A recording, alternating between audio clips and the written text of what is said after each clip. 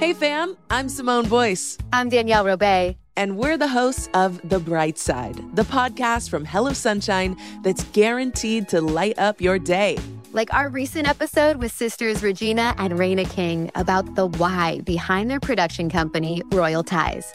We have such a huge love for storytelling without walls, without barriers. Listen to The Bright Side from Hello Sunshine on the iHeartRadio app, Apple Podcasts, or wherever you get your podcasts.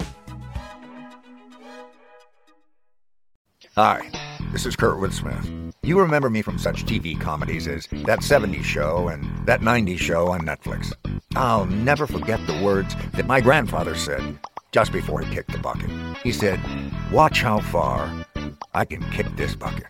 People ask me where I get my dad jokes from. I tell them to listen to the Daily Dad Jokes podcast. Listen to Daily Dad Jokes every day on the iHeartRadio app, Apple Podcasts, or wherever you get your podcasts. Imagine you ask two people the same 7 questions. I'm Minnie Driver, and this was the idea I set out to explore in my podcast, Mini Questions. This year, we bring a whole new group of guests to answer the same 7 questions, including Courtney Cox, Rob Delaney, Liz Phair, and many, many more.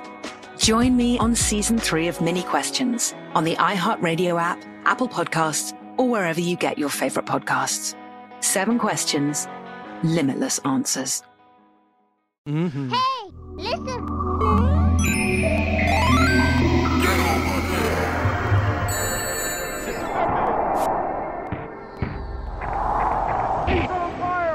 I'm interested to see how this goes because I clearly am I'm attacking GoldenEye from a very different perspective than you guys because I'm not a gamer. I wasn't a gamer. Oh, then. that's why you have to do this. You know, that's why you're the perfect person for this. Is GoldenEye the only game that you've logged significant hours on ever? No, not at all. Okay. But definitely, but like since then, yes. Right. So like The my end. life up to that point. GoldenEye was the end for you. GoldenEye was the climax of your gaming career. We'll talk about it. We'll talk about it. We're rolling, dude. We're in. Oh, okay. Welcome to another episode of 1Upsmanship. The best ship since the friendship. It's better than the friendship because it's about video games. Wow. Here's the first mate on my friendship, Adam Ganzer. Say hey, Adam. Hey, I'm going to salute you, but not the thing you just said. No, it was really, really bad by my standards. I'm usually a quicker thinker than that. Staying in. And with us is a fabulous guest that we've been meaning to have on for a long time. The noob himself. I am the noob. Can you please say hey to the people? Hey, Greg Burke here. Woo! Yeah. The noob. Woo! Yeah. Thank you, Greg. Good to be here. I feel like people want to know, is it all an act, Greg? It really isn't. What you guys will definitely learn during this podcast is that I actually am the character I played in Noob. I have very little game knowledge. I had a lot of game stuff going back to the 90s, but since then, very little. And I don't know shit about the actual mechanics of games. And in case you're a recent Small Beans fan, I just want to at least set up context around that. Greg and I were in a long-running series on Crack together called Escort Mission. Video series. Oh, right, yeah. Where we were the two leads. I mean, there were no other characters ever. No. And we were roomies, and it was like poking holes in video games. Greg played the noob who didn't know anything about video games. That's right. What was the game we had you play like you just lost your shit? It was Titanfall. No, it was Titanfall. Oh, no, we did No, Doom. it was the noob Doom, though. But I think first we did Titanfall. Yeah, and you were like, who are you? You kept saying, who are you? It scared the shit out of me. I didn't know what the fuck was going on. But then And then we did Doom, and I thought I was ready for it, and it scared the shit out of me. I don't know what the fuck is going on. Yeah. That was actually just delightful to watch in the way of watching a child play a video game because the first you time were I played truly it blown away by 20 years? Right. Yeah. 20 years. You were really, really into Titanfall. You're like, I assumed the technology had advanced, but this looks fucking amazing. Right, because people will probably think this is interesting or germane at least. They never see the video games when they're recording these episodes. So they're faking playing these games. So Greg often didn't see the game that he was talking about until the episode released. Right. Are we going in deep on Escort Mission? No, right no, now? I'm just going to say this. Because one of you guys, if you guys might be interested in this, Michael has a photographic memory. So most of the time he would have the script entirely memorized, and I wouldn't. So when we were recording those episodes, we were recording 3 or 4 episodes in a single day. Yeah, usually about 4. 6 or 7 pages each. Yeah. And we would need the screen on the TV to actually just have the script on. Yeah. So we wouldn't actually be looking at the video game. We'd be looking at the script as we were talking. Like a teleprompter. Right. Yeah. And most of these games, almost all the games, I'd never, ever seen before or played. Now, do not go back and watch the episodes watching for our eyes scanning left to right, because it will ruin it. Like, you Not can never yours. unsee it. It's not You so can bad. see that we're Maybe, not reading. yours. It's not so bad. I would still read the screen because you can't not. You know what I mean? If the support is there just out of eye line, Right, yeah. it's hard to not look at the This is why most of the time we would cut to those side angles and not the frontal little ones, side. where it's Yeah. harder Do you to remember tell. the very first episode was a one-er shot? Oh, so we yeah. had Yeah. to truly memorize it. Yeah, we shot what? We shot 2 in the same night, right? We shot Minecraft And BioShock. and BioShock. BioShock and was a one-er. BioShock, and I fucking loved that video. Yeah. Because I was like pretending to. No, I was eating food during that one take. I was doing like my Brad Pitt acting with the food in my mouth. And then we shot that whole thing. But was it meant to be a one shot? Yes. Yeah. That was the plan. Which is why that's one of the tried downfalls it. of when reality hits your series. Right, of course, we either want it to be, or, Adam and me, whoever's collaborating, want it to be like at every level, like, oh, let's do some kind of visual strategy. Then you make one, it takes all night, or 2, and then Cracked says, you got to make 3 a night or we're not going to make our money back. And we instantly go, well, all the good shots out the window because you just don't have time. Right. Like After Hours, there were early episodes where Justin Vire, the original director, would be like, now I want a tracking shot where the camera is on the waitress's platter and she carries, so you're like looking at the food, like that shot from Swingers or whatever. And we got 1 episode that night. And then they're like, we really need you to get 4 a night. And we're like, well, we ain't doing shots anymore. Like, this show is just that shot and that shot. Right. Yeah. That's what happens. That's how money works. Well, let's get into format. We are talking about a game we probably should have covered earlier, but we were waiting for Greg to become available. He's in such high demand. I just felt like this is the perfect one. Oh,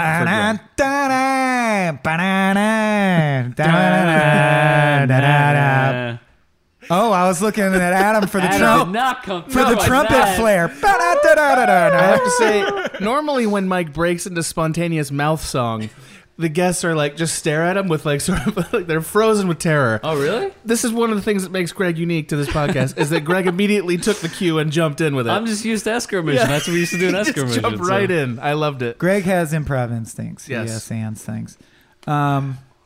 Yeah, so we're talking about GoldenEye for the Nintendo 64. And I believe checkpoints were just the completion of missions. So let's Pretty much. finish our first mission, which was saying hi to Greg and welcoming him to the show. Yeah. And invading that Russian bathroom in the silo. I'm also not going to explain the format of the show to you because you're so much. Greg is going to learn this podcast by doing You're it. funny when you're confused. We I like to don't know what you're talking about right Greg. now. This is my favorite So thing. we There's passed- checkpoints within the podcast. We passed Yeah, our yeah. first checkpoint Oh, okay. and entered the Like- speed run. As usual, we invite the guests to do the speed run. What's the Wanna- speed run? In the speed run, the guest is required to give the shortest, most concise summary of what this game is for the Jesus audience. Christ. Trying to cover all the major points and do it in an amount of time that doesn't bore me. Doesn't bore you. Doesn't bore me specifically. Fuck you, Adam. Okay. GoldenEye was a first-person shooter made in 1997 for the N64, based on the 1995 action film starring Pierce Brosnan as James Bond. It's a first-person shooter that has you playing James Bond that goes through multiple levels to save the world. With graphics that are slightly above Minecraft, but secretly the best part of the game is the multiplayer aspect. And that's, I think, it. That was Stop the clock. That was that a it? fantastic People speed run. cannot see. Yeah. Adam and I have legitimate, shocked expressions. You covered genre, gameplay, timing, source material, graphics in like 90 seconds. Yeah. That is by far the most technically proficient speedrun we've ever had. The I noob think. has become the lead. Now, can you explain the origin of leet? The word leet. Oh, no. Lead is based on a 1995 film starring Pierce Brosnan. Oh, he's just on a loop. Carlito's Way. Dude, it's written. Carlito's Way. He just has a spiel written on his arm. That's all he did. He's reading it again. That was genuinely impressive. I'm like legitimately thrilled by it that. hit every. Yeah. I mean, you- it's one of the few games I legitimately played. Yeah. So. But also, That doesn't mean you can summarize it effectively unprompted What with that a tells me condescending is prompt. you've done a lot of commercial auditions. Yeah. Where you go in and they go like, can you just like talk about the burger like it matters to you? Sure, and you're Burger a vet, King and you is go like, yeah, okay, here we go. Bacon double cheeseburger. Based on a 1995 cheeseburger starring Pierce Brosnan. Yeah. Saves the world from a cheeseburger. No, Trevelyan, right? Is that his name? Yeah. So the next section is the rants portion. And this is more where we talk about, we try not to interrupt each other. We also keep it tight. And then we're like out of format. You're going to be fine after this. Okay. You get to say whatever you want. But we're going to go, Cool. Our cute little thing is player 1, player 2, player 3. Okay. We're each going to do our run, which is just, now, why are you excited to talk about this? Why, what are your top level thoughts on this game that you think you're going to unpack? I'll go... No, I went first. So Adam will be P1, I'll be P2, and you'll be P3. Okay. Rants. Here we go. GoldenEye is my favorite first-person shooter ever, I think. I don't think it's the best one. It's not the one I play the most now, but I think all time it's my favorite. I was the right age when it came out, which is in my teens, and it's the first time that I ever had a game system where 4 or so people could get together and play online, or not even online, but just, I think you had to do split screen with GoldenEye, if I remember correctly. And I happen to have a couple of friends with big televisions, and they would all pop down with those controllers, and we would pop on License to Kill and Slappers Only, and we'd slap each other to death, and it was the best.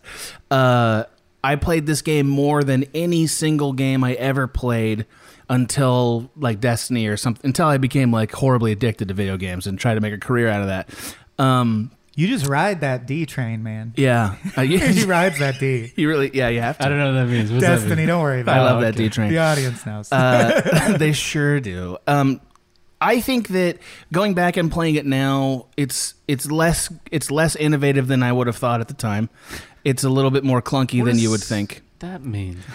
That's a good question. Less innovative than you thought at the time. When you played GoldenEye at the time, especially if I'm sorry, was that not supposed to stop you? I'm No. just realizing that. That's like technically what we Later? say we're gonna do is I not lay out interrupt a case, each other. things that I'm going to But say we've later. rarely gotten all the way through I'm without, a noob, man. I without don't know someone the asking rules. to like, can you clarify or yeah. I'm like looking Yeah. cute in the corner. You know, I'm innocent. I don't know what's going on. You know what I mean? you had your quarter up on the arcade machine and you just tagged in. That's all. And then he kind of hovered. He kind of hovered with the quarter. I also really It's go quarter hard plus a on hover. like the dad joke Yeah. puns and You do love I'm those. sorry. You've really elevated your dad well, joke I just game. try. No, like I always try to make everything we're doing into the image of a video game, like Rolodex it. No one cares about that. I mean, you do, and so therefore, Exactly. that's good enough. Anyway, this game, when I'm going to explain what I said. So when I say that it's less innovative than you remember, go back and play it now. The way they decided to do the controls are like, what? They're just not that intuitive, especially when you consider that Doom was before, and that every first-person shooter after GoldenEye figured out how to do controllers better. This game didn't know how to do it, and that's weird. The ability to shoot a person in a body part and have them react is maybe one of the most important things in video game history. It's so like amazing to shoot a guy in the leg and then watch his blocky ass feel sad about it and like hurt and like, oh. Also, just having gone back and rewatched some clips, the fact like it actually feels very faithful to being a James Bond story. It feels James Bondy, and not just because it is an imitation of the movie.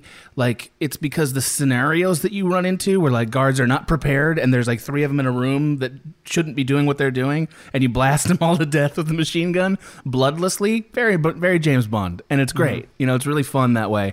And I'll leave it at that. Player 2 rant. My whole pre-prepared rant was about the localization. We're supposed to pre-prepare these rants? Yeah. We have sold you so far down the river, my friend. Guys. Not cool. You'll be graded from 1 to 10 at the end, and people will text in with their votes.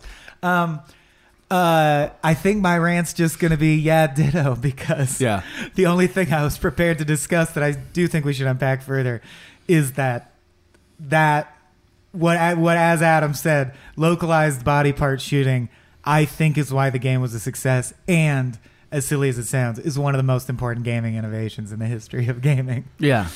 Which is why it became one of the best-selling games of in the history of gaming. It's like the second game or third game I remember that mattered from Nintendo 64. It was like Super Mario 64 and the Zelda game, Ocarina of Time, and then GoldenEye. And those are like the three big games from that console. But there are other innovations that I want to unpack more, but not in the rant section. Passing the controller to our guests. Jesus. I hope this makes sense. There's so much to say. I'll go off of what you guys have said so far already. Like the hitting body parts thing. That blew my mind. And again, so I'll preface all this shit by saying that I know very little about the history of games compared to Adam and Michael, or any other object in this room you could name. Just like gameplay, all that specific stuff I know very little about. So this is coming at it from someone who's a very casual gamer. That stuff blew my mind as far as like hitting body parts. And my greatest memories is playing GoldenEye with my friends late at night for the first time, and then realizing you could shoot the hat off of a guard, and then he doesn't even realize that the hat has been shot off of him. If you got a silenced you're gun. playing in stealth, and you shoot at him, or you throw a knife, and the hat just fucking pops off, and he just continues to stand there. Yep. I remember laughing my fucking ass off at like 16 when that happened for like 4 solid minutes or something. Absolutely. Like everybody just like falling to the floor at the same exact time. That was huge to me. And again, maybe I just don't know if this was around before. I don't think it was. Didn't feel like it was to me. The multiplayer aspect to me like was fucking huge, because up to that point, like you played like Mortal Kombat or Street Fighter and stuff like that, or like sports games, and you could play that in a group of friends, but it never felt like an arcade. Like playing GoldenEye felt like it was an arcade in your friend's basement. Totally. It did. You know what I mean? That's a great summary. And it was the first time that me or any of my friends made a physical object to affect the game. Like we made a cardboard that you put against the TV so that you couldn't see the other player's screen. Oh, I see. When you played multiplayer. Yeah. We made so either the cardboard piece has to be That's really amazing. long, or did you sit with your eyeballs like pretty close to the screen? No, like we made a long piece of cardboard, and if you were on top, you stood up, and if you were on the bottom, you sat on your ass. Sat in the lower left quadrant. And we fucking made it. And we made it so that it attached to the TV screen. And like that's the first time I ever remember doing that. Last as well, probably. And definitely for me. I don't know what happened afterwards, but yeah. And we made one that was for 2-person. And we made one that was for 4-player because you could play four people. So and we you had 2 of these fucking cardboard just got things. laid constantly all the time, man. Girls would come down breaks. to that basement like, well, you guys making shit out of cardboard? Oh, yeah, shit. you want to see the 4-way divider or the 2-way? We got it all, girl. When are you guys taking a break?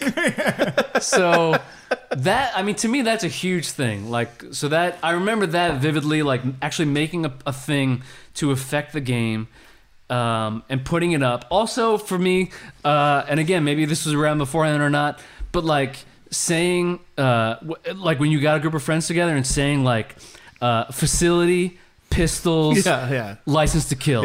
Like that was a code for exactly what you were about to play. Yeah. I don't know if that does that relate to Oh, anything I'm else at just the waiting time? for the next section. I think that'll be a big talking point. But like that was huge for me. I, as not a gamer, that felt like a very gamer thing to me back then, and it felt like it made me feel cool or whatever. It made me feel this like is a gamer. Very gamer. I feel very gamer today. Temple slappers only. You know. Yeah. Temple. No radar. You know, like that was a huge fucking. Like you would just I say like those Had things. to get rid of the radar. Had to get rid of the radar. Yeah. But you would say those things immediately. I could still hear echoes in my mind of people being like, "No odd job," like people screaming "No odd job," because No odd job was a fucking cheat. If you chose odd job, I was gonna kick your fucking ass. Because it was bullshit. Or if we played 4 multiplayer and like some noob who showed up for the first time chose odd job, then the other 3 guys were just gonna fucking kill odd job over and over again for choosing odd job. And then when he asks why the fuck you guys at the end, you'll explain. And then we explain it to him. We don't play odd job around these parts. And then you know what? Then he knew. From then on, he fucking knew what to do. Can you shoot odd job's hat off? Is it a detachable? I don't in know. multiplayer? I don't remember. I don't know. I can't believe they included Odd Job. That was when you one think of the about it. first cheats that I remember becoming virally famous. Yes. Everyone knew countrywide. All high school kids knew you don't play Odd Job. Odd Job is bullshit. Yep. Right. That's how it became universally known. Same That's as the first time Jaws. I remember something like that. Nobody And plays Jaws either. Yeah. Well, for the opposite reason. Yeah, for the opposite reason. Right. Right. All right, well, let's rubber stamp our mission dossier. I believe is accurate. That does happen. Yes. In this happen. game. Yeah. Not to be technical. Also, Moneypenny usually will end each of these with some sexual That's right. comment for no reason. Let's flirt with Moneypenny and enter the bulk, the main section of the podcast, which we simply call. Now, see, last time we turned it into a bit, and now the pressure's Now you're really- now this is a fucking thing. Let him do it. Let him do it. No, Let him do it. Game on. Hey guys, I'm home. Everyone knows that it's Dad's job to be a bit of a joker. Sorry I'm late, everyone. There was an accident at the factory. Monty fell into the upholstery machine. Don't worry though, he's fully recovered. Good one, Dad. Did you get the pizza for dinner? So he likes to keep everyone happy with some dad jokes. Yep, right here. I had a coupon, and it saved me a lot of dough. Well, the truth is, Dad is just a fun guy. Hey, I'm not a mushroom. Please stop.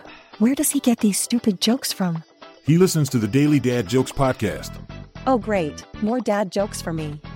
We've delivered over 15,000 jokes to over 3 million listeners, and man, the postage fees are killing us. Listen to the Daily Dad Jokes podcast every day on the iHeartRadio app, Apple Podcasts, or wherever you get your podcasts.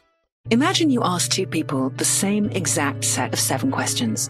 I'm Minnie Driver, and this was the idea I set out to explore in my podcast, Mini Questions. This year, we bring a whole new group of guests to answer the same 7 questions, including actress and star of the mega hit sitcom Friends, Courtney Cox. You can't go around it, so you just go through it. This is a roadblock. It's gonna catch you down the road. Go through it. Deal with it. Comedian, writer, and star of the series Catastrophe, Rob Delaney. I shouldn't feel guilty about my son's death. He died of a brain tumor. It's part of what happens when your kid dies. Intellectually, you'll understand that it's not your fault, but you'll still feel guilty. Alt-rock icon, Liz Phair. That personal disaster wrote Guyville. So everything comes out of a dead end. And many, many more. Join me on Season 3 of Mini Questions on the iHeartRadio app, Apple Podcasts, or wherever you get your favorite podcasts. 7 questions, limitless answers. Hey fam, I'm Simone Boyce. I'm Danielle Robay. And we're the hosts of The Bright Side, a daily podcast from Hello Sunshine that's guaranteed to light up your day. Every weekday, we bring you conversations with the culture makers who inspire us. Like our recent episode with Hollywood royalty Regina and Raina King. We talked about the creative power of women's relationships. I feel like, thank God for women, like, especially when it comes to Black women, the way we lean on our mothers, our grandmothers, our sisters, our friends. We're just each other's pulse. I mean, it's molecular, you know? Listen to The Bright Side from Hello Sunshine on the iHeartRadio app, Apple Podcasts, or wherever you get your podcasts.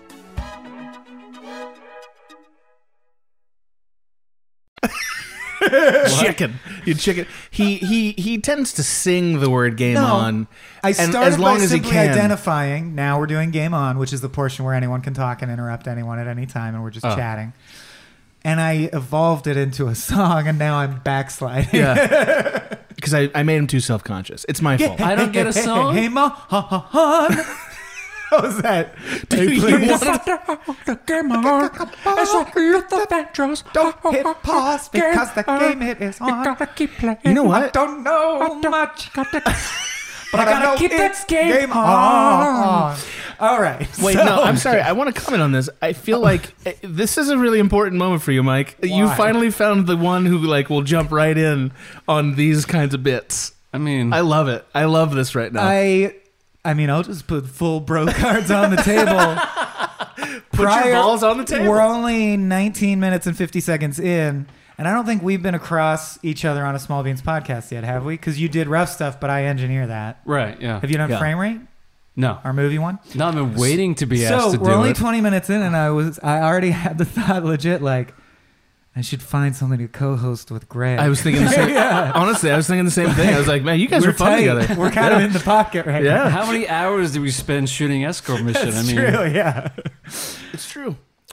So Adam's out. Yeah, we're just gonna go full. Nobody knows video games, but Mike. No, in this your one. audience And would get Greg, so sick of me not knowing shit about any of this stuff. You're ready to cover the return of Obra Dinn tonight at 7, right? Yeah, no, I definitely know what that is. Okay, good.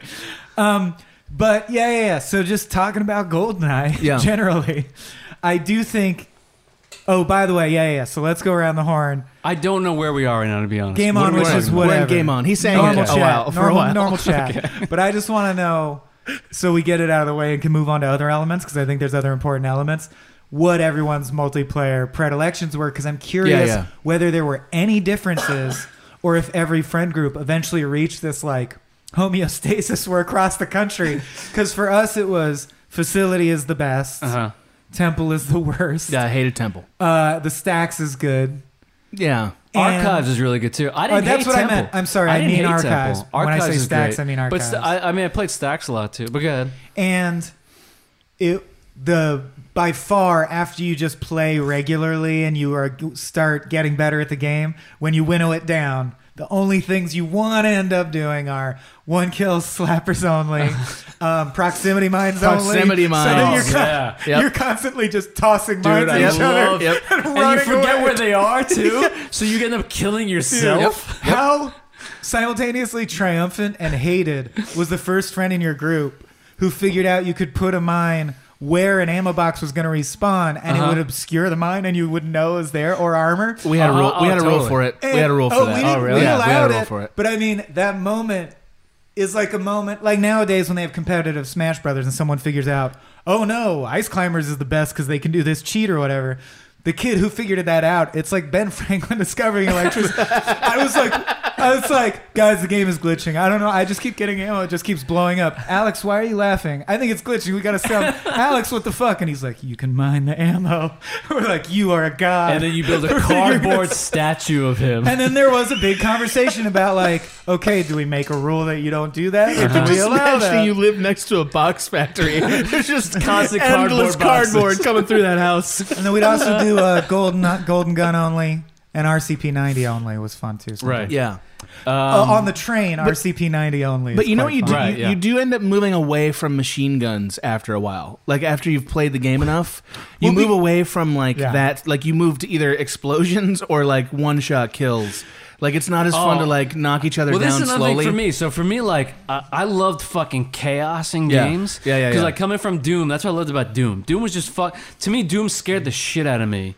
Because when I was a there's kid, 80 things happening. It scared the shit out of me. Just like the tone of it, the vibe of it, it all scared me. The noises of stuff like just on the other side of the wall. Were you raised religious? No. Oh, okay. That's interesting. Well, because the special impact of demonic, like I've talked to people who are like, and it was especially scary to me because I'm religious. So it's like, oh really? Yeah, you're in hell. You're thinking about hell and you're killing demons in hell. Yeah, some people might be disturbed by that. I don't know. I mean, I was like 11 or 12 playing it. It scared the shit out of me. I killed 7 demons on my own time. To do with it? Yeah. Well, because like my girlfriend was extra scared of exorcism because she believes no longer, but she did believe fully that you really could be possessed.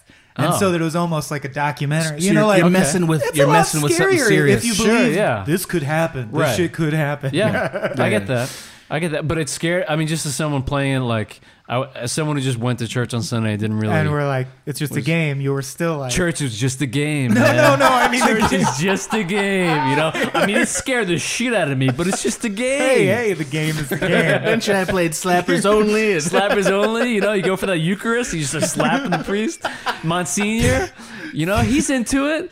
Maybe 2 into it, right? What are we talking about, guys? What's this podcast called? What are we talking about? This is our podcast. Did you see Spotlight and all the buzz around Spotlight? We're gonna pull Spotlight. the lid back on priest sexual abuses by priests. That's our podcast. It's like My Favorite Murder, but every episode we reveal a new sexual abuse by the Catholic, covered up by the Catholic Your Church. Patreon's gonna fucking explode. Yeah.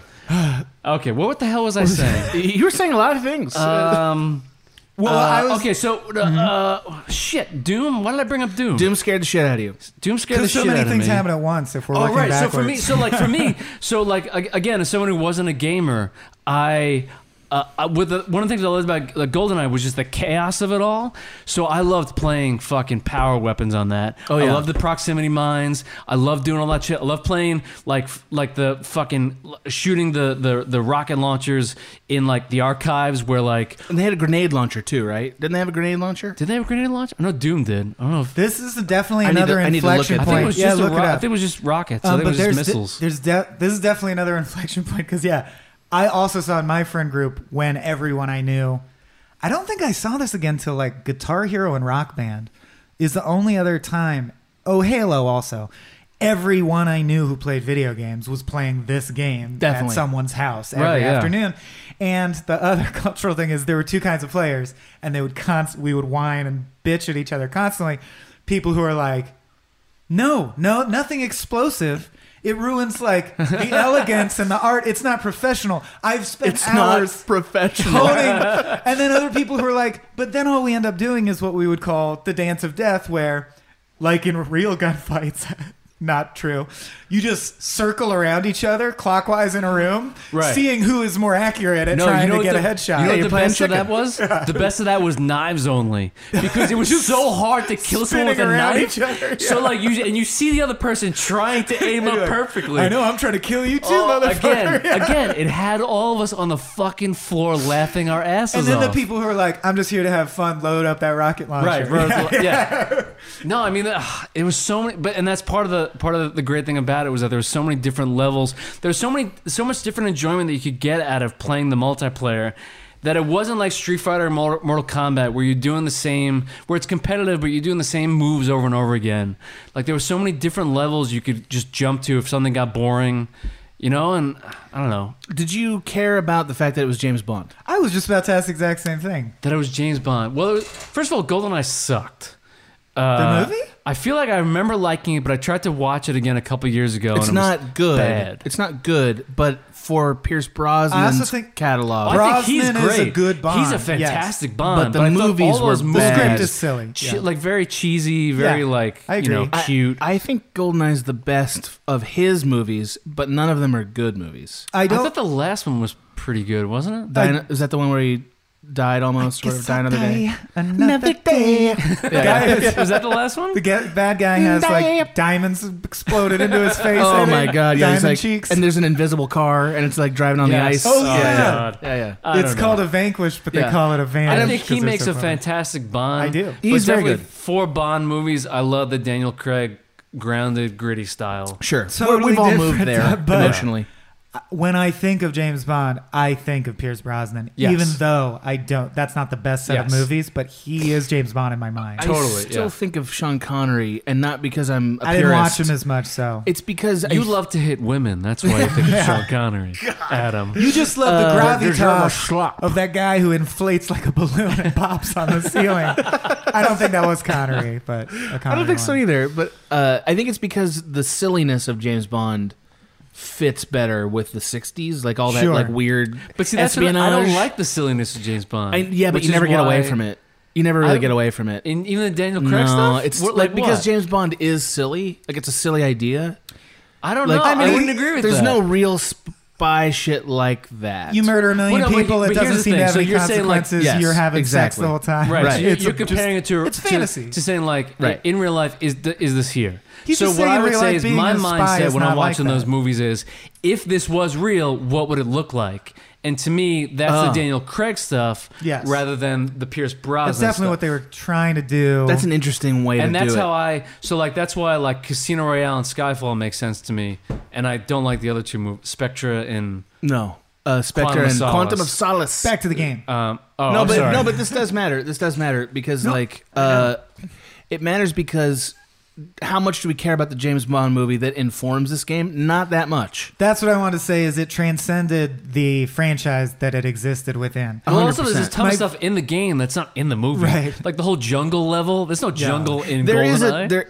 there is a jungle. Like he walks through the jungle to get to this place. It's Right. like, They turn but it it's into not a a level. level. Right. Yeah, it's Right. It's not not a a fight level. sequence. Yeah. They, but I think the gameplay mechanics of this game became what you associate with GoldenEye. Definitely. You can Right. play. I would sometimes forget that we're James Bond characters. Like it really doesn't matter. Right. But I Yeah. also wanted to talk about, it's interesting that I think if I didn't say what I'm about to say, we could go the whole episode only talking about the multiplayer experience.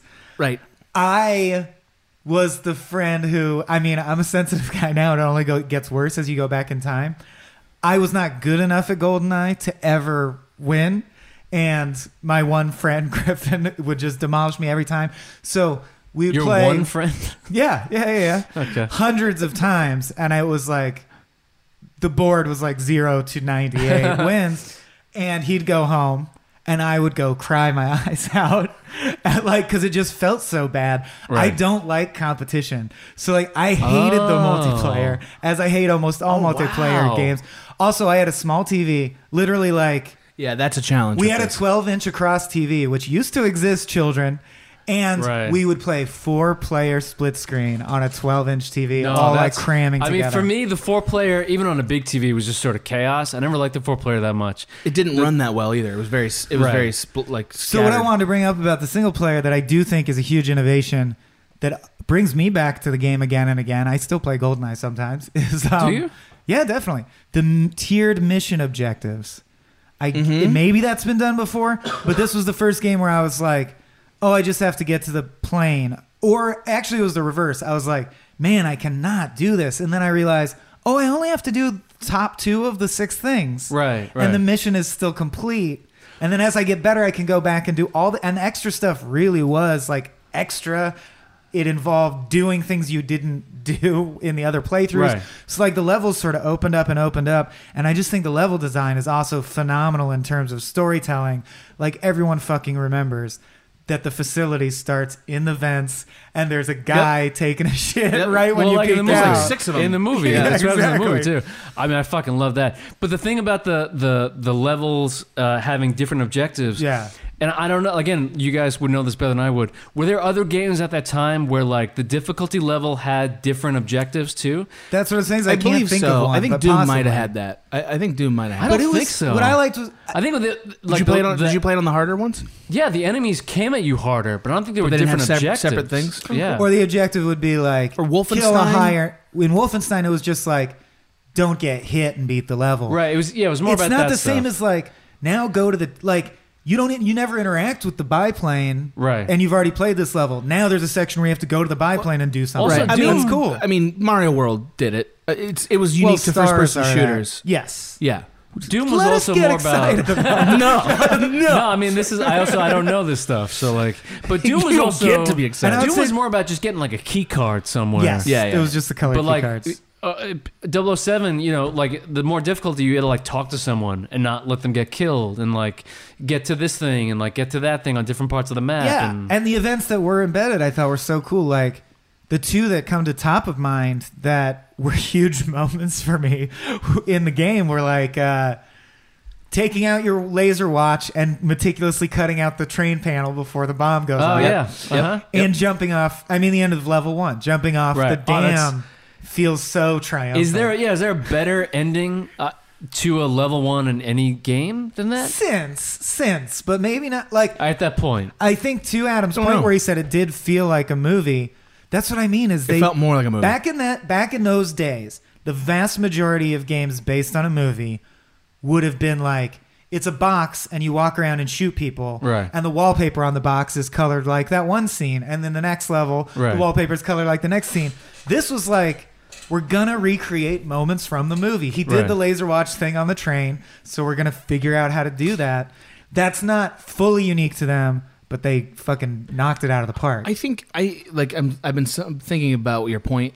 I think the way I would say it is that GoldenEye made you feel like you were shooting people in a way that you didn't feel in first-person shooters before. Like certainly Wolfenstein. Yeah. You were shooting people, but they felt more like minions, like not that different than. than right. Wolfenstein, you weren't able to feed that Doom, desire, right? of That just hunger, taking right. out humans. But no, but living, for real though, breathing humans. But for real though, like when you shoot a person and they react as though they've been shot in an area of their body, a thing that you don't need to play a game. You don't need that. And bullet holes that appear exactly where you hit them. Yes. Or even on the wall, exactly where you shot. There's and a bullet hole that's there. why it's so that's why it's so important that this is a James Bond game, because it allows the license for that to exist without it being like, what the hell are we doing? We're making you kill people. And also, and like, but it does fill a desire. That's the truth. People do want this in games, right? I think it's interesting, and I actually think it's one of the most important points to unpack about the history of gaming, that like comic books, which have come into their own, I think, in a more adult way in the last 25 years, I think video game and rap, I think, video gaming is a medium that has been pigeonholed in a way that is starting to break away, and I think that's positive, because I do think it's weird how if you look back at the history of video games and you don't, not deeply, and you're just a top-level analysis, you would be like, what are video games? Murder simulators. They're an increasingly sophisticated series of simulating what it would be like to kill someone in battle. Why is that? Why are humans like that? And that's interesting to me. And I think part of the answer is game mechanics, part of the answer is cultural. But my point is that there's no reason it needs to be that way. A video game is just an interactive experience. And I'm happy that more and more games don't do that. Do you think it speaks to Adam, some innate desire to kill, or what? We clearly have. What's your theory? We clearly have that. But is that why video games are that? I mean, I think we want it. I don't know why. I think if they had offered me different choices that weren't about killing people, I might have played those games too, or instead. But that's not what they made. Like, ask yourself, why would we make this? That is because what I'm somebody. asking. I know that's what, but I mean, interesting. but it also answers the question. We make because we want it, right? And I do think that GoldenEye offered a gentle way for regular people, people who are not gamers, who are not going to play Doom or not going to play Quake. They're not going to play this gore fest stuff to explore that in a harmless, in quotes, way. Yeah. And that is maybe the most important thing about the game. I just think it would be weird if someone was like, what are novels? And you said, it's like a thing you scan your eyes over and you engage your imagination to feel what it would feel like to take a human life. If all novels were about killing, we would be like, novels are weird. Yeah. So it is weird to me when you step back and you're like, why is 80% of gaming about killing? Right. I wonder what it would be like to kill a robot. I wonder what it would be like to kill a zombie. I wonder what it would be like to force the player to kill a bunch of real people. I'm now referencing the No Russians level of Call of Duty, a really famous level where before the level starts, it says, do you want to skip? It's a pretty rough level. And of course, as a kid, you're like, fuck no, I want to see it even more now. And all it is you're undercover as a terrorist. I'm explaining this to Greg listeners. And he is wrapped with fascination. He goes, murder all these civilians. And you do it. You murder a bunch of people as they scream and beg for mercy and flee the airport. And the level fades to black and they're like, good job, you completed the mission. Are you serious? Yeah. That's terrible. It makes you walk through a terrorist attack. And it's not participate. It makes you participate. You don't have to shoot a person, I guess. But you fail the mission and it resets you if you don't. If you shoot an innocent person? If you don't shoot any civilians, it asks you again, do you want to skip the level? You can skip it. That's right. Yeah. I guess for just narrative reasons, it makes you do it. I found when I played the level that I never enjoyed it. There was never a point where I was like, oh, this was cool, or I liked the experience of it, or thought it was cool narratively. But I guess some people might. I don't know. But I'm wondering if it's truly an urge to kill or just an urge to prove dominance in a structured way. Because when you got someone in GoldenEye, I would get the rush of, I beat my friend. Exactly. I'm beat my superior friend for a moment. Yeah. No, but I didn't get the rush of, that's probably what it feels like to kill someone. I want to know what that feels like. I bet it feels good. No, I don't think GoldenEye I didn't equate it with bloodlust. No, I don't think GoldenEye is bloodlust. offering that. I think it's giving you the piece of that everybody wants without any of the shame attached to it. Or any of the darkness attached to that. And I guess I always wonder about, because you probably don't know the game Manhunt. Or any game that's trying to be as realistic. Because, that's also a subgenre where they're like, we're leaning into it. Yeah, you play a serial killer, and our main point is you just do the worst shit to the people, and you get to do it yourself. You know, there are games that market to that desire.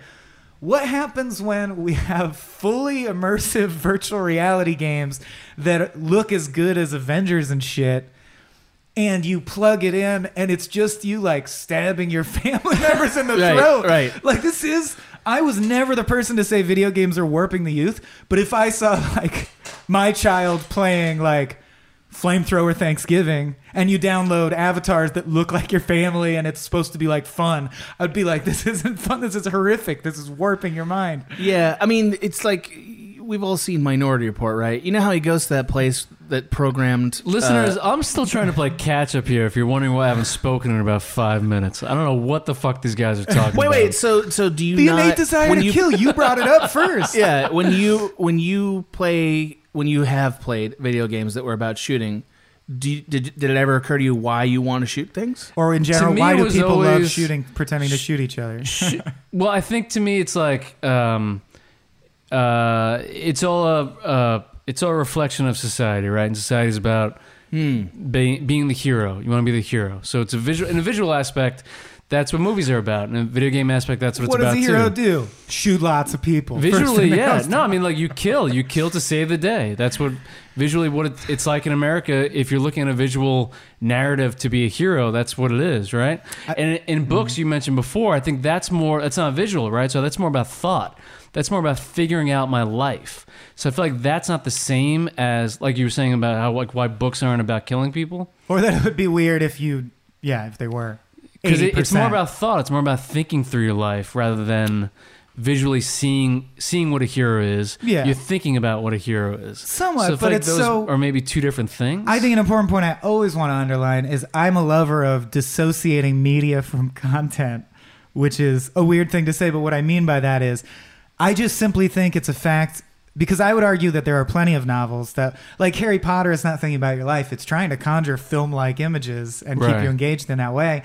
And I think you can point out many, many, many books that do everything because books as a media, have actually been around long enough to become post-genre, and like a book can be about anything.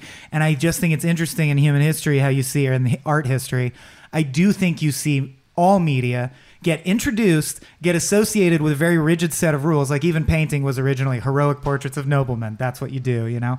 And then someone's like, abstract, and everyone's like, that's insane, we shall riot for 3 days in the streets of Frankfurt.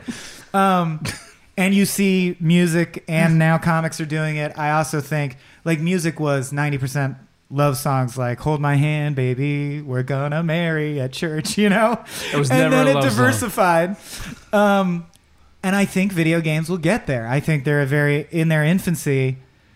I am not denying the innate desire to kill that humans have, but I also want to bring up that I don't think it's the only factor, in the sense that I don't think you can always analyze something as, well, that must speak deeply, that must be the only factor that reflects our consciousness. Because I also think it's simply because they programmed in a point-and-click interface. And if you're going to be turning a camera, and the goal of the game is to center the camera on the correct thing and interact as like a point, what does that remind you of? Pointing a gun at something and shooting it. It's like the tools are also conducive to that. Right.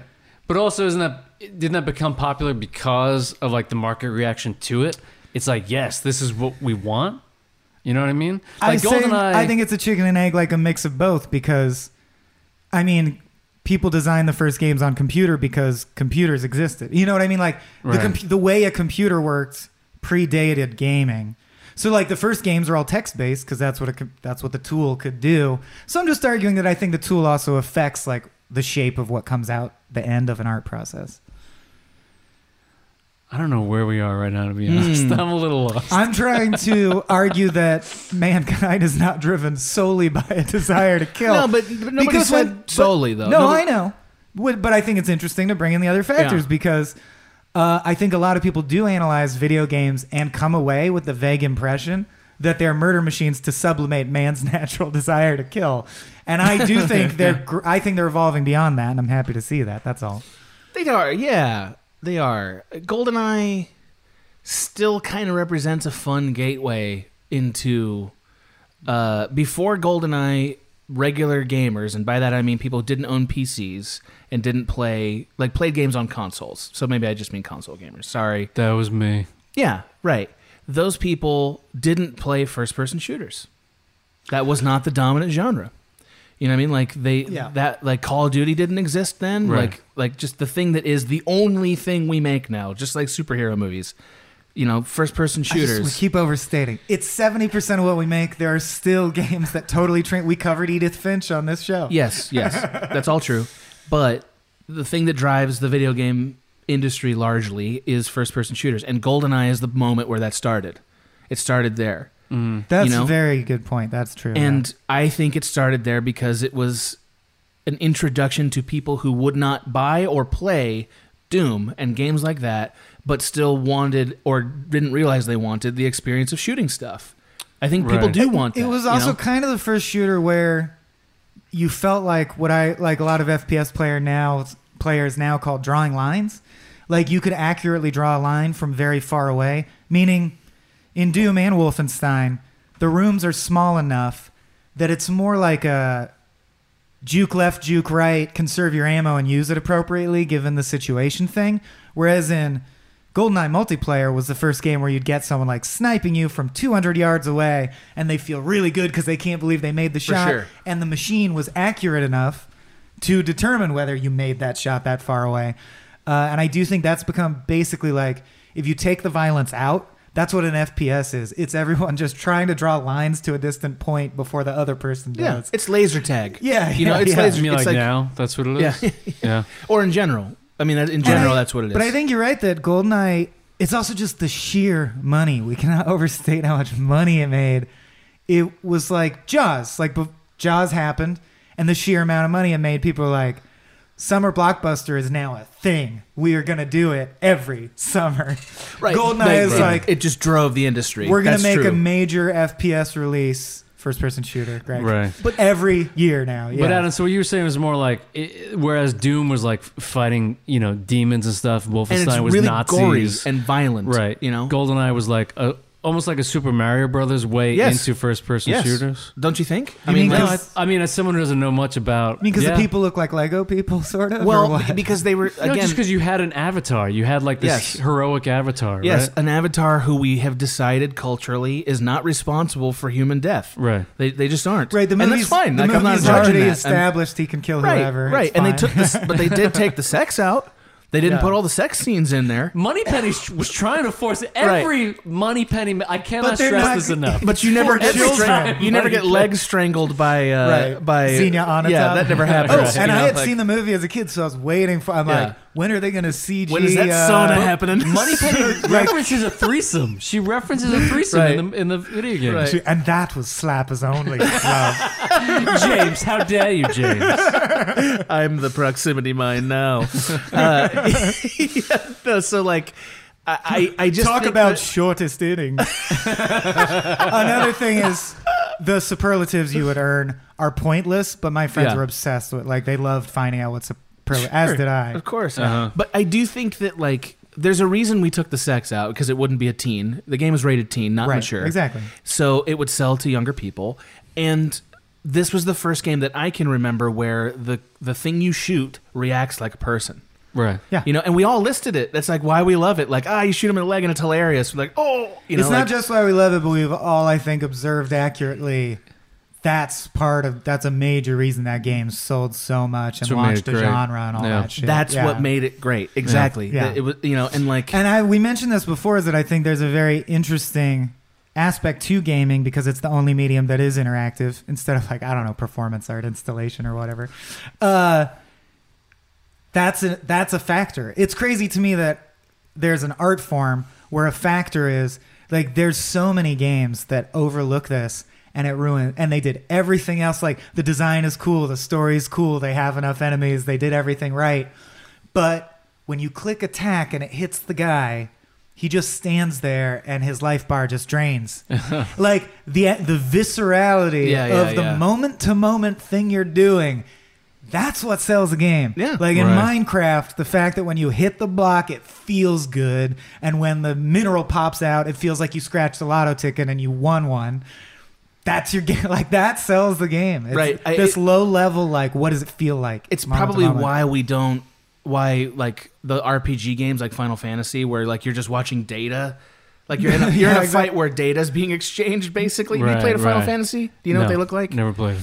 I can't explain it in a way. Like, I totally agree there with you. There was so much disappointment in Adam's face when I said that. No, you're right. When it got to the point where it's no longer turn-based, unvarnished rage, and it was just I can't. Get out of here. I think EverQuest started it. Yeah. Your moves were basically just, you couldn't unsee it. A series of timers that measured how long until the enemy dies. You know what I mean? And that's not that fun, because what's more fun is, and I shot him in the gently, foot, and he acted like I shot him in the foot. Exactly. It is more fun. Like, that's it. I shot his hat off, and he acted exactly like someone acts when you shoot their hat off. No, they didn't, though. They didn't react to it. It was a joke. It was just a joke. It's amazing that Nintendo was the company that got a hold of this property. That's a really startling thing. Well, and Rare, go for it. I want to hear what you go for. No, sure. I mean, the one thing we haven't talked about that I found out a few years ago is that the multiplayer thing was added on last minute. Interesting. Did you guys know about that? Yeah, a programmer was like, I think I could do a blah, blah, blah. Right. They're like, sure, add it on. The reason, the reason like it blew up is because of that. Absolutely. And that was the last fucking like minute. An all-time hero of gaming is whoever was like, let's just throw them all in the same room and they shoot at each other. It's like, But I don't know. I don't know about like the background of like how it ended up in Nintendo or whatever. Well, it's not the story of it. I'm sure is not that interesting. I just think the license rights. Yeah, I just think Nintendo, which already at that point was definitely making games for kids. They were like, that was their market, and like that they had the forward thinking to buy a James Bond game. Mm. You know, like how many good movie ports to games are there? There's not that many. Question. Is this the greatest video game based on a movie? I think so. I can't. That I can think of without pausing so long that it'll be boring. Yeah, definitely. With my very limited knowledge, I would say. So. I really like TIE Fighter. You know that flight simulator TIE Fighter, but I can't. Where's that based on? Was that TIE Fighter? Star Wars. Star Wars. Oh, okay. It's based on these. I couldn't tell if you were trolling me. I was like, all right. No, it's about a martial artist. I was thinking artist. of a movie named TIE Fighter. Yeah, it's about a martial artist from Thailand. Thailand. It was a TIE Fighter. I didn't think you meant the Star Wars. Like TIE, right. THAI. Someone of Thai descent. Plays Thai boxing. Yeah. A human of Thai descent fights his way. Fights a spaceship in space. What 80s Eric Roberts movie did I not see about fighting? There was also a Mac PC TIE Fighter game that was pretty great that I forget the name of. I think that's what I'm talking TIE about. Fighter 2? TIE Fighter, yeah. That's funny because we just recorded Dead Space and you shit on the turret part. And what I was going to bring up is that whole game is just the turret part of Dead Space, and I love that It's game. really good, yeah. So, I don't know. Times change. Your standards raised because you've seen more shit. But I also want to mention, just because you brought up Final Fantasy, it reminded me at the beginning, Greg mentioned, Adam, have you ever made a physical object for a game? Oh, yeah. Because the only one I ever made was for Final Fantasy VII, because if you tape down the right buttons, you could leave, and in a certain area, if you're powered up enough, you could just leave the attack button pressed down, and have your guy walk in a circle. And just defeat everything? Could come back the next day, and he would have killed so many things that he's now level 99. That's crazy. No, I can't think of ever having done that. That's the only time I made a little cardboard thing. How long would you leave it on? Like overnight. Like turn it on, do that, go to sleep. Yeah. I mean, that's great, though, because you can don't have look to it do up. that It's work. a famous Final Fantasy VII exploit in like the Chocobo plane. That's so good. Yeah. Because I hate doing that work in Final Fantasy. It sucks. Oh, I know. The grindy shit. Yeah. No, I can't think of one. Is this like gold farming? Is that what you're talking about? Kind of. But but farming experience points to get to max level. I might have had some kind of... I might have added or changed the scope on the super... On the bazooka thing for SNES. Oh, the bazooka one. I had one of those, which was fine.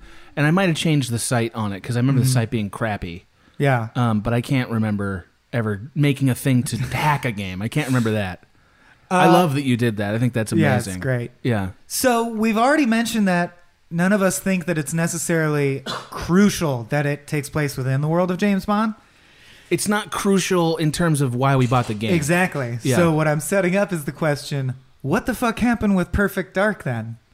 Because it has all the same elements implemented the same. The only difference is it's not in the James Bond universe. I will answer that question with this. what the fuck is Perfect Dark? Exactly. And that highlights my point is this game was like the Star Wars or Jaws of that year. The next year, Rare, the same company, the same developers, developed another game with better graphics, all the same mechanics. Oh. It just wasn't James Bond. It was called Perfect Dark. And they're like, it didn't matter that it was James Bond. This is the sequel to GoldenEye. It's just a girl spy that we made up doing her spy shit. And it's just as smooth and good and well designed. No one gave a shit. No one I know talks about it still or has heard of it. Never heard. Any theories, Adam? Well, I know you've heard of it, but like, what the fuck happened with it? It was marketed to everyone as the sequel to GoldenEye. And then everyone was like, we don't care. And I don't want to know why that happened. My theory, I mean, maybe I just have a darker view of human nature than you do. My theory is that because it got a little more sci-fi, that it felt more distant from an action movie, like a legit, like, killing people action movie, and I think people like that. I really do. And I don't think like because of the bloodiness. But like Super Mario World belies that. You know what I'm getting. But again, is a first person shooter. So like we've set up in people like a certain expectation, and Perfect Dark is a little more abstract from that. But you're still shooting tons of human people, but not with guns that you could see in real life. Okay, that's true. Not with it takes place like 40 years in the future. It has sci-fi elements. and therefore not with people really. So like, what year was this? But like there's so many FPSs 2000 maybe that are my favorite. But then only a year later was like Halo, wasn't it? Well, yeah, that's Halo what I'm saying obliterated is everything. maybe it's people saw the opportunity and just rushed in and filled the space because also Call of Duty came in between. Oh, did it? That might be why too. Thunder. And also, you can't have a GoldenEye experience twice. It's like the third man, right? You watch that movie once, and then you've seen it. Oh my god! Like total different topic for a different day. But I saw it once and was like, eh. Oh, I'm sorry to hear that. I love. But I love did you say that Perfect Dark you played as a woman? Yes. Yeah. I mean, so the easiest thing would be like, is it because have a real hot no? I'm saying the easiest. I mean, there's thing, your problem, dude. The easiest criticism I could give is that like, was it because it was a woman? I'm sure that somebody cared about that. But Metroid, you play as a woman. Yeah, and you don't Metroid's know that. really, yeah, you do. In the first game, a lot of people I play with didn't know that. That's interesting. Oh yeah. I don't know. And you didn't know it until the end of the first game. I don't think that's why. I really think it's that it was that when you make something science fiction, or at least back in the day, when you made something science fiction, it whittled down the amount of people that are interested in it. But that's what I'm saying is, nowadays... Now it wouldn't matter. I do think things evolve, like I said, because nowadays, some of the best-selling first-person shooters, you're shooting crazy aliens and monsters that look nothing. Or like, in Destiny, you shoot giant orbs or like a floating maw in space and shit like that. Yeah. Not to hang too long on the sexist aspect of it, though. But let's talk about track that. To track back to GoldenEye, when you would say no odd job, right? Yeah. The girl that you could play as, I forget her name. Was it the love interest or something? Natalia? No. You could play as... you weren't playing as Natalia. You were playing as like a scientist or something. There was a girl option in the multiplayer. Could you play as Xenia on Natalia? No, I don't think you could. You could play as I forget what the woman's thing was, what her name was, but she was barely taller than Oddjob. But no one ever said don't play as her because it was like assumed you weren't going to play as a girl. You know what I mean? That's interesting. Oh, interesting. Yeah, because you would say no Oddjob, but like she was almost the same exact cheat was playing with her. I would pick randomly every time. I don't care, but that stuff didn't... I always played as Alec Trevelyan or James Bond because they were slightly faster. Oh, actually, isn't Baron Was that Samedi true, playable? I always slightly figured faster. that it was true with Bond. I think it is. With Bond. I just remember feeling like they were slightly faster. It might be placebo. But again, in all these cases, none of us were choosing that person because we're like, I just love Trevelyan. I just want to imagine that I'm being him. Like, I still don't think the world of GoldenEye is what sold it. Yeah. For England, James? I mean, we didn't talk about the last level for GoldenEye. That fucking last level where he's like really sprinting around. Yeah. But also like just hard. I actually I got pissed off at it. The build up of it, like the music aspect of it was fucking incredible. Yeah. And I never felt anything like that before the game. Was there anything else like the music fucking like went nuts when you had to like sprint around and chase after him? A huge part is they got access to the score from the James Bond franchise. It had great music. Yeah. A really hot take of mine I love to say is I actually think without the James Bond theme, the franchise would not nearly have been propelled as long as it has. I totally agree with that. Sure. The James Bond theme is up there with the Super Mario theme as like man, that score deserves so much credit for how successful the thing is. Yeah. The James Bond theme fucking rules. Yeah, it rules. Yeah. But also, really I mean, good. the other part of the soundtrack in that game is really good too. Yeah. Like the whole soundtrack is really good. Yeah. That could be a thing. I mean, Perfect Dark does not feel that way. It's a generic, like carpeted, like techno futurescape sound. It's, you know, it's just weird synth that shit. they abandoned everything about James Bond for a sequel But and they- assumed it wouldn't matter. They didn't.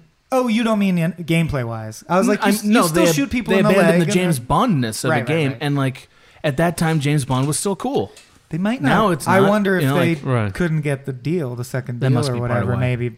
Or maybe Tomorrow Never Dies doesn't port as well to a video game or whatever. You know, like that was. Or the they sequel. just took a grand gamble on the No, idea there was a sequel. Wasn't there Later. Tomorrow Never Dies or something? Yeah. I Did they never make that played game? it, but I thought there was. You mean a game? I was Yeah. like, They there made were more a- James Bond They movies made after another that. James Bond game. No, They I mean made a another game. James They Bond did. game. I Yeah. think it was Interesting. Tomorrow Never Dies. I never might have played been. it, but I think it was. But It's like, do you want to crazy- kill a newspaper man? Is that what I'll you, just you know? say- Is that what that? I don't remember what the plot of that was. That is unusual. A newspaper man. Yeah, yeah. It He is runs the unusual- Tomorrow. It is unusual in the history of gaming that a game is that important and doesn't also have 3 to 7 Yes. sequels that are equally important or sold equally well. Right. It's weird. Yeah. Yeah. What didn't they recapture with Right. each game? And it might have been, I think a part of it might have been because Nintendo, we have discovered, likes to carve out their own niche and like own it. They want to own the character and the property. So maybe Perfect Dark was their attempt to be like, can we extract everything we did out of James Bond so that it'll be something Nintendo owns and can push forward? You know? Right. Yeah. I forget the plot, but it was pretty, like Adam said, just straightforward sci-fi bullshit. I mean, also just remember, like, right around this, like, right after this, we have a bunch of different entries into all the things that GoldenEye does well that are all better in some aspect or the other. Like, for instance, there's, what's the name of that series? Splinter Cell. You've probably never heard of Splinter Cell, but Splinter Cell is never played it. Basically a game series where you play a spy and it's just the stealth stuff. Okay. And it's awesome. Which GoldenEye had almost no elements of. It had a little bit mean, of silence, like a little bit of sneaking around. Yes, but functionally, Sam Fisher is a like, stealth you spy. press a button to hide in shadow. You press a button to get up on the ceiling. Right. Whereas James Bond, you could hide by moving behind a thing. But this game is like all the buttons do stealth things. That's his GoldenEye, goal. we forgot to say this. GoldenEye, I think, was the first-person shooter that had stealth at all. That's cool. It might be Oh, really? I think so. Oh, Right. wow. I think it might be the first one that ever had. That even had enemies who could be unaware and then become aware. Right. if you- Like people. Yeah, exactly. You know, like, So before Metal Gear Solid? It's got to Yes. be graphic-wise. Yes. It is. It Because is. that was PS1. Correct. PS1 was before. I don't know. It's around that time. PS1 was 95 though, wasn't it? Yeah, but I think Metal Gear Solid. I can't believe you know that. Metal Gear The Solid. PS1 PS1. in 95 based on a film by Pierce Brosnan.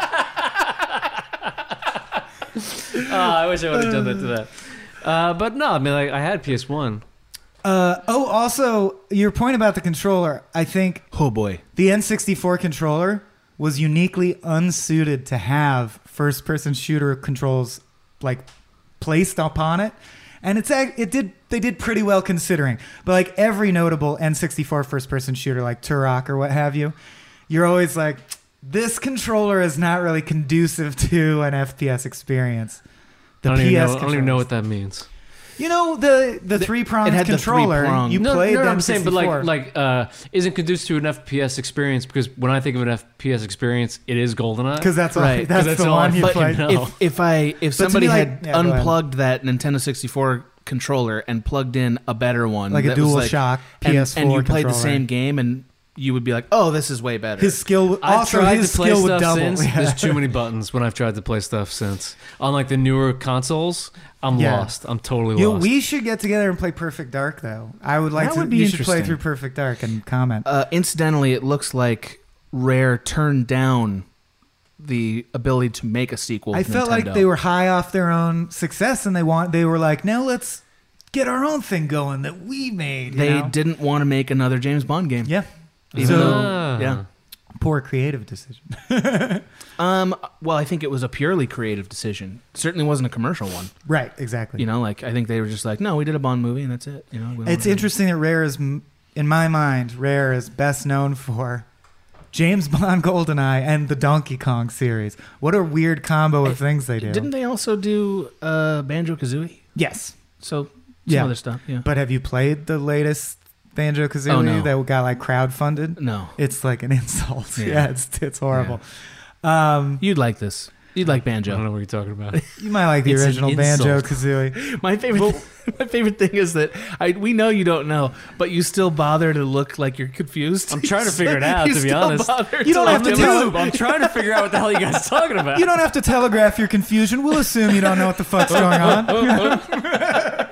For our benefit. It's really a courtesy to us, I think. Yeah. Well, he knows acting is reacting. He's trying to give us that confused energy. He's always been a very generous actor. This isn't a new episode of Escrow? No, don't say that. People really want us to start filming these, and I can't be bothered, so don't say that. It costs too much money. Well, we have the webcams already. For me, it's too much effort to edit. I see.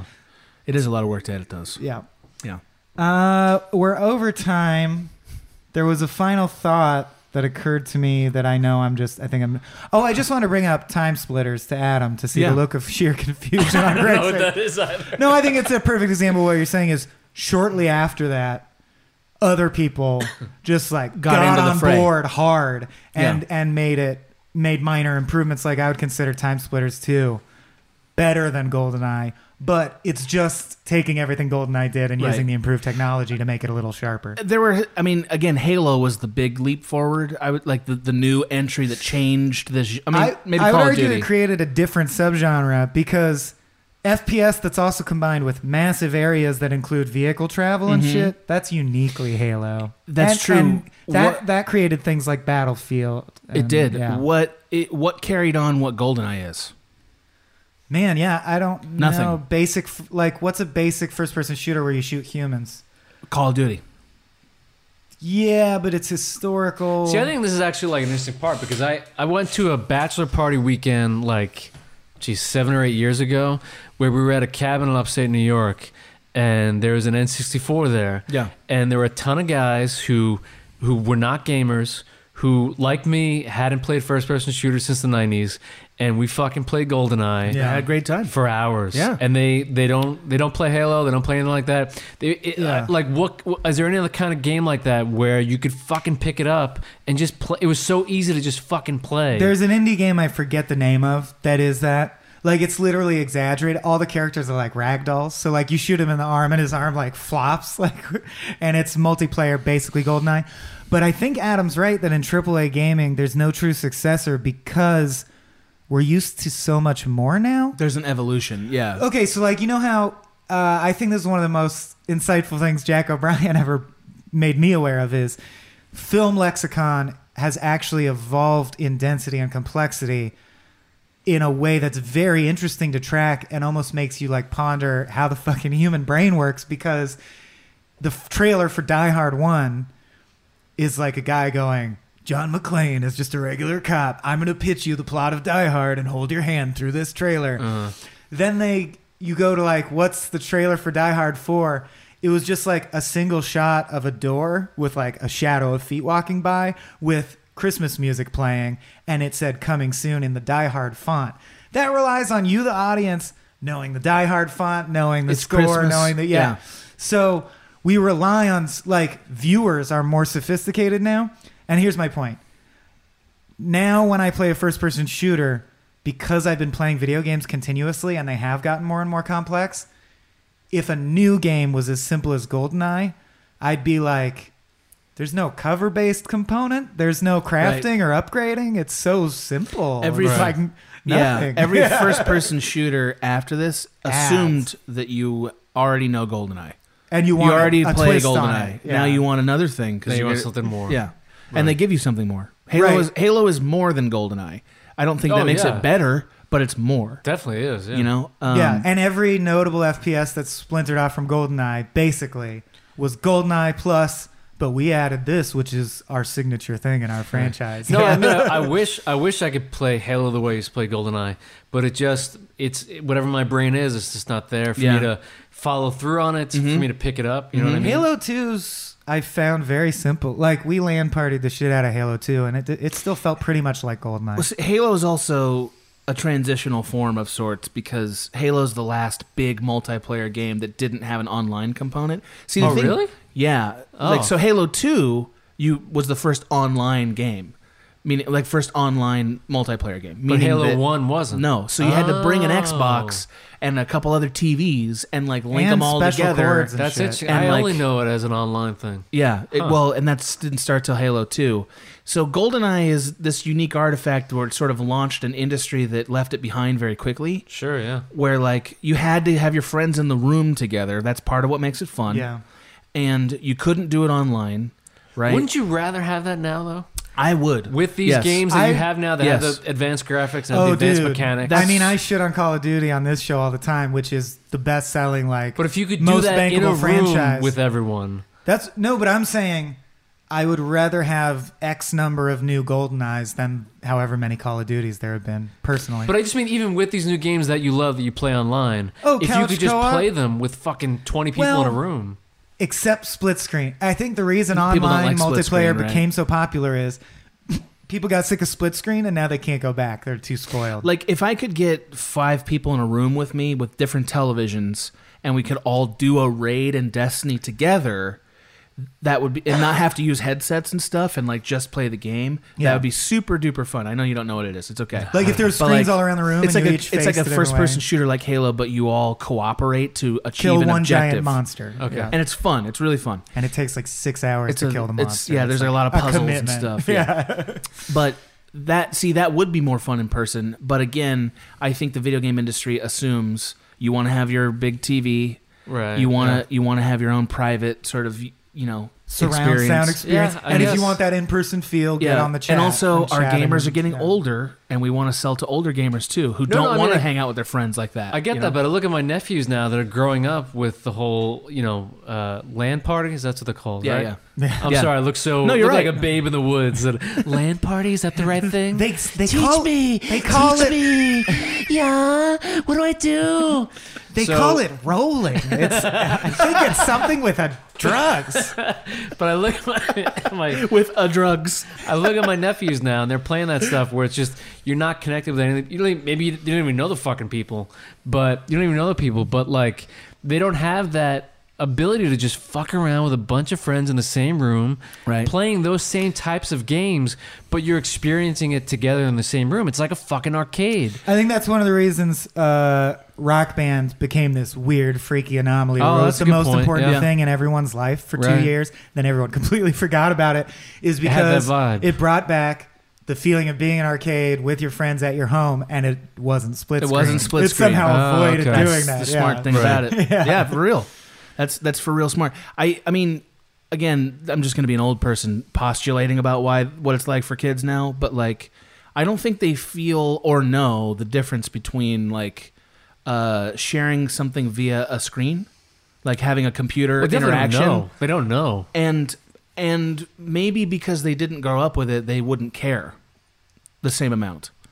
Like it's hard for me Well, to I guess know. then you have to just consider like what is human interaction in general, then how important is that? Because that's Right. really what it is. Well, there it's you are- experiencing something with someone else physically. There are a bunch of statistical studies saying, like, when they ask people what their main issues are that are negative in their life, this is a study they've done over and over. For the first time, the most common number one answer these days is loneliness. So, like, loneliness is on the rise. Everyone talks about this. It's obvious why. Right. Internet and phone and shit, and everyone's busy and whatever. But that's a real thing. Like, loneliness is... I think kids today are more used to loneliness. Like, every day after school, if I didn't see one of my friends, it was weird. Kids today are like, I'll talk to them on chat. I don't need to see them. Yeah. Yeah. I'll do a Google Hangout with them or whatever. Right. But Yeah. to us older people, Right. it does feel like you lost something. Because, yeah, it was fun to be together. I can tell you that, like, I spend a fair amount of my free time, which is, less and less these days, but, like, a fair amount of my free time playing games alone. And I do have afternoons and evenings where I'm like, man, I wish there was some social version of this. And, like, we played Smash Brothers together at your place with a bunch of friends who we invited over impromptu, and it was one of the most fun video game experiences I've had in a long time. And I don't care that much about Smash Brothers, So there are things that are designed for that. Like Smash Brothers. Have you played Smash Brothers? Do you know what it is? Yeah, we did an episode of Escrow. Yeah. No, we might Do you not remember have. Evolved? Is that the name of that one? Oh my god! Because Is that where I talking had the about seizure? Yeah, you were talking about right. I just love remember that ending, man. You were talking yeah. about 80 things at once. That's the first game I ever played where I, as a lifelong veteran gamer who's arguably like plays them too much, might be addicted to them. I was like, we've added too many things. The screen is just a flashing. It's a mess. I don't know what's going on. Total mess. It's nuts. Monster Hunter World was also kind of like that. Too much. People have been asking us to cover it, and I got to say I'm not going to because I'm not willing to finish it because you're playing it and there's like just too much things going on. I'm not going to deal with it. I mean, yeah, we have to play games we like, or at least are interested in. I think you're right. I just don't know. I don't know what drives people not to make social in-person games other than people don't buy as many copies. So there's probably that. I mean, I think that's definitely the number one thing. Like, yeah, why would they? There's no monetary reason to do so. But I just mean, I just like what I'm trying to get out of my nephews is that like they don't know, and they don't care, like you said, because that's all they know is not having a connection while they're playing video games. But I feel like that's a huge fucking part of.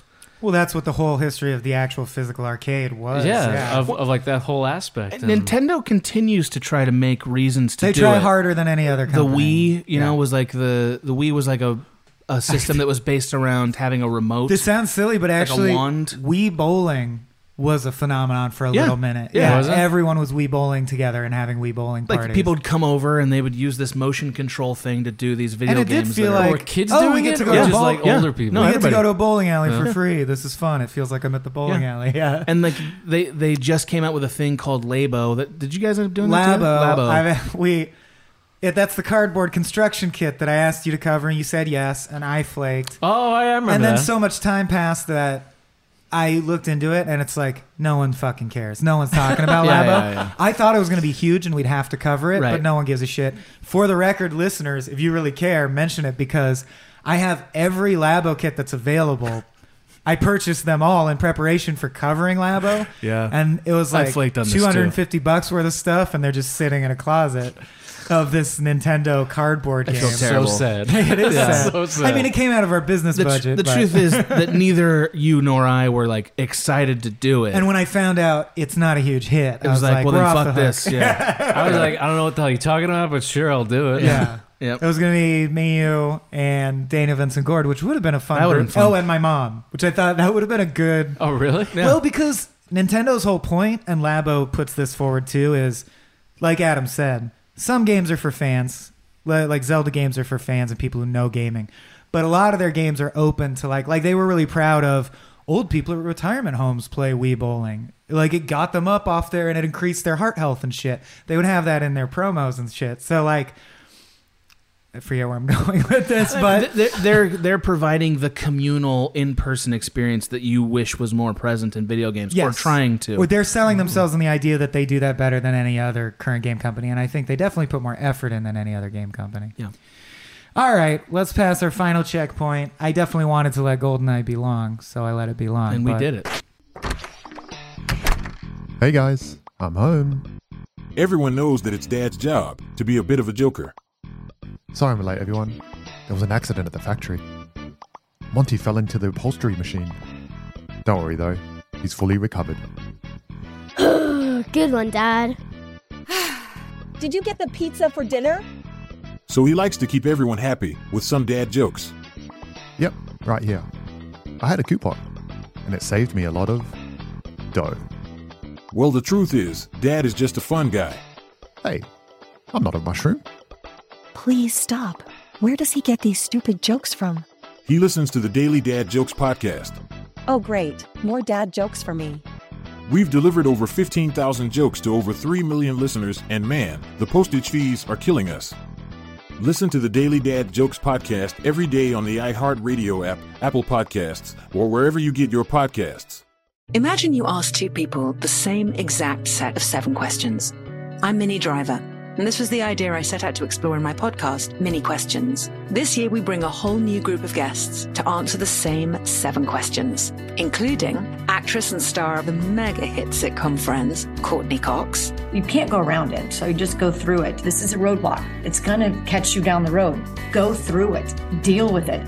Comedian, writer, and star of the series Catastrophe, Rob Delaney. I shouldn't feel guilty about my son's death. He died of a brain tumor. It's part of what happens when your kid dies. Intellectually, you'll understand that it's not your fault, but you'll still feel guilty. Alt-rock icon Liz Phair.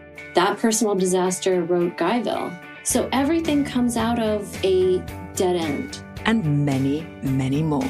Join me on Season 3 of Mini Questions on the iHeartRadio app, Apple Podcasts, or wherever you get your favorite podcasts.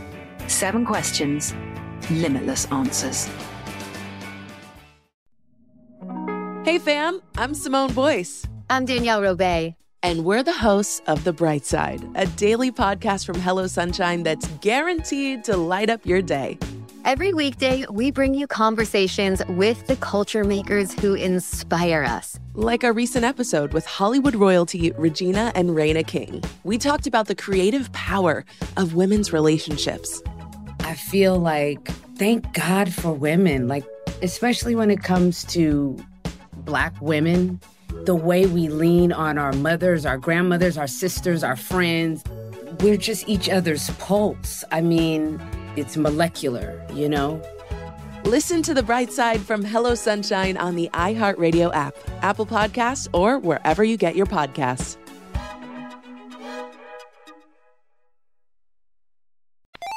Now we are to our final portion, Keep or Delete, where we basically just say if you have any final thoughts and whether you think this game should get locked in a time capsule or go in the... Ooh, I know a metaphor Greg will roll with. Like, should this go in the Baseball Hall of Fame of video games? That's a good metaphor. You know what? This is a first ballot induction into the Baseball Hall of Fame, okay? It reaches the 75% minimum you need of votes, and it's in there. I mean, there's not that many things that get in first round of the Baseball Hall of Fame. Mariano Rivera just did it, and he was the first one in a while. He was actually the first. I know, he deserves it. I just don't care about him. Greg just passed the confusion ball and hard. Now I'm the Greg. Michael, who's Mariano Rivera? Do you know? I mean, the audience should know. Wasn't that the sequel to Mario where he can pull the turnips out? Yes, exactly. Okay, it's me, Mariano Rivera. I'm gonna close this game for you. I want to throw one a pitch. Yeah. 3 strikes, 1 a pitch. 1 a pitch. Okay.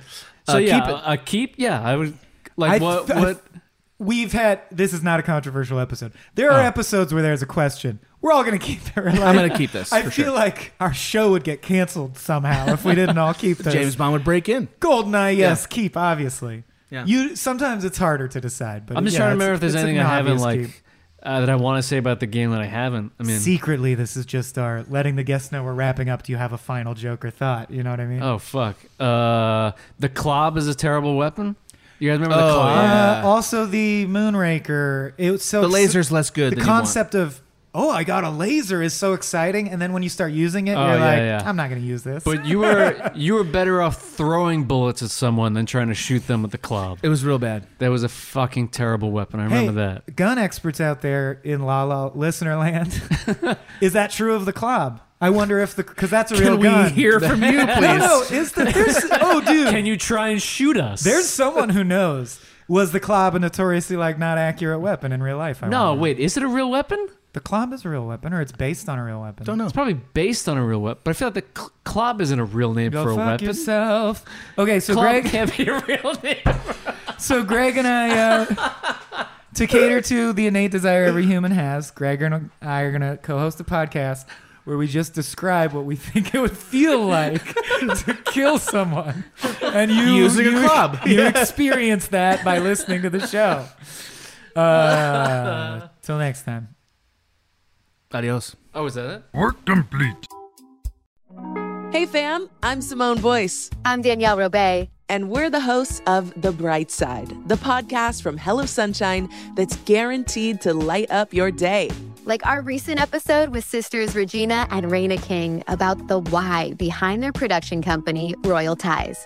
We have such a huge love for storytelling without walls, without barriers. Listen to The Bright Side from Hello Sunshine on the iHeartRadio app, Apple Podcasts, or wherever you get your podcasts.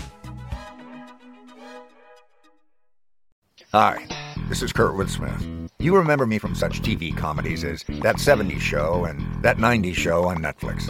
I'll never forget the words that my grandfather said just before he kicked the bucket. He said, "Watch how far I can kick this bucket. People ask me where I get my dad jokes from. I tell them to listen to the Daily Dad Jokes podcast. Listen to Daily Dad Jokes every day on the iHeartRadio app, Apple Podcasts, or wherever you get your podcasts. Imagine you asked two people the same 7 questions. I'm Minnie Driver, and this was the idea I set out to explore in my podcast, Mini Questions. This year, we bring a whole new group of guests to answer the same 7 questions, including Courtney Cox, Rob Delaney, Liz Fair, and many, many more.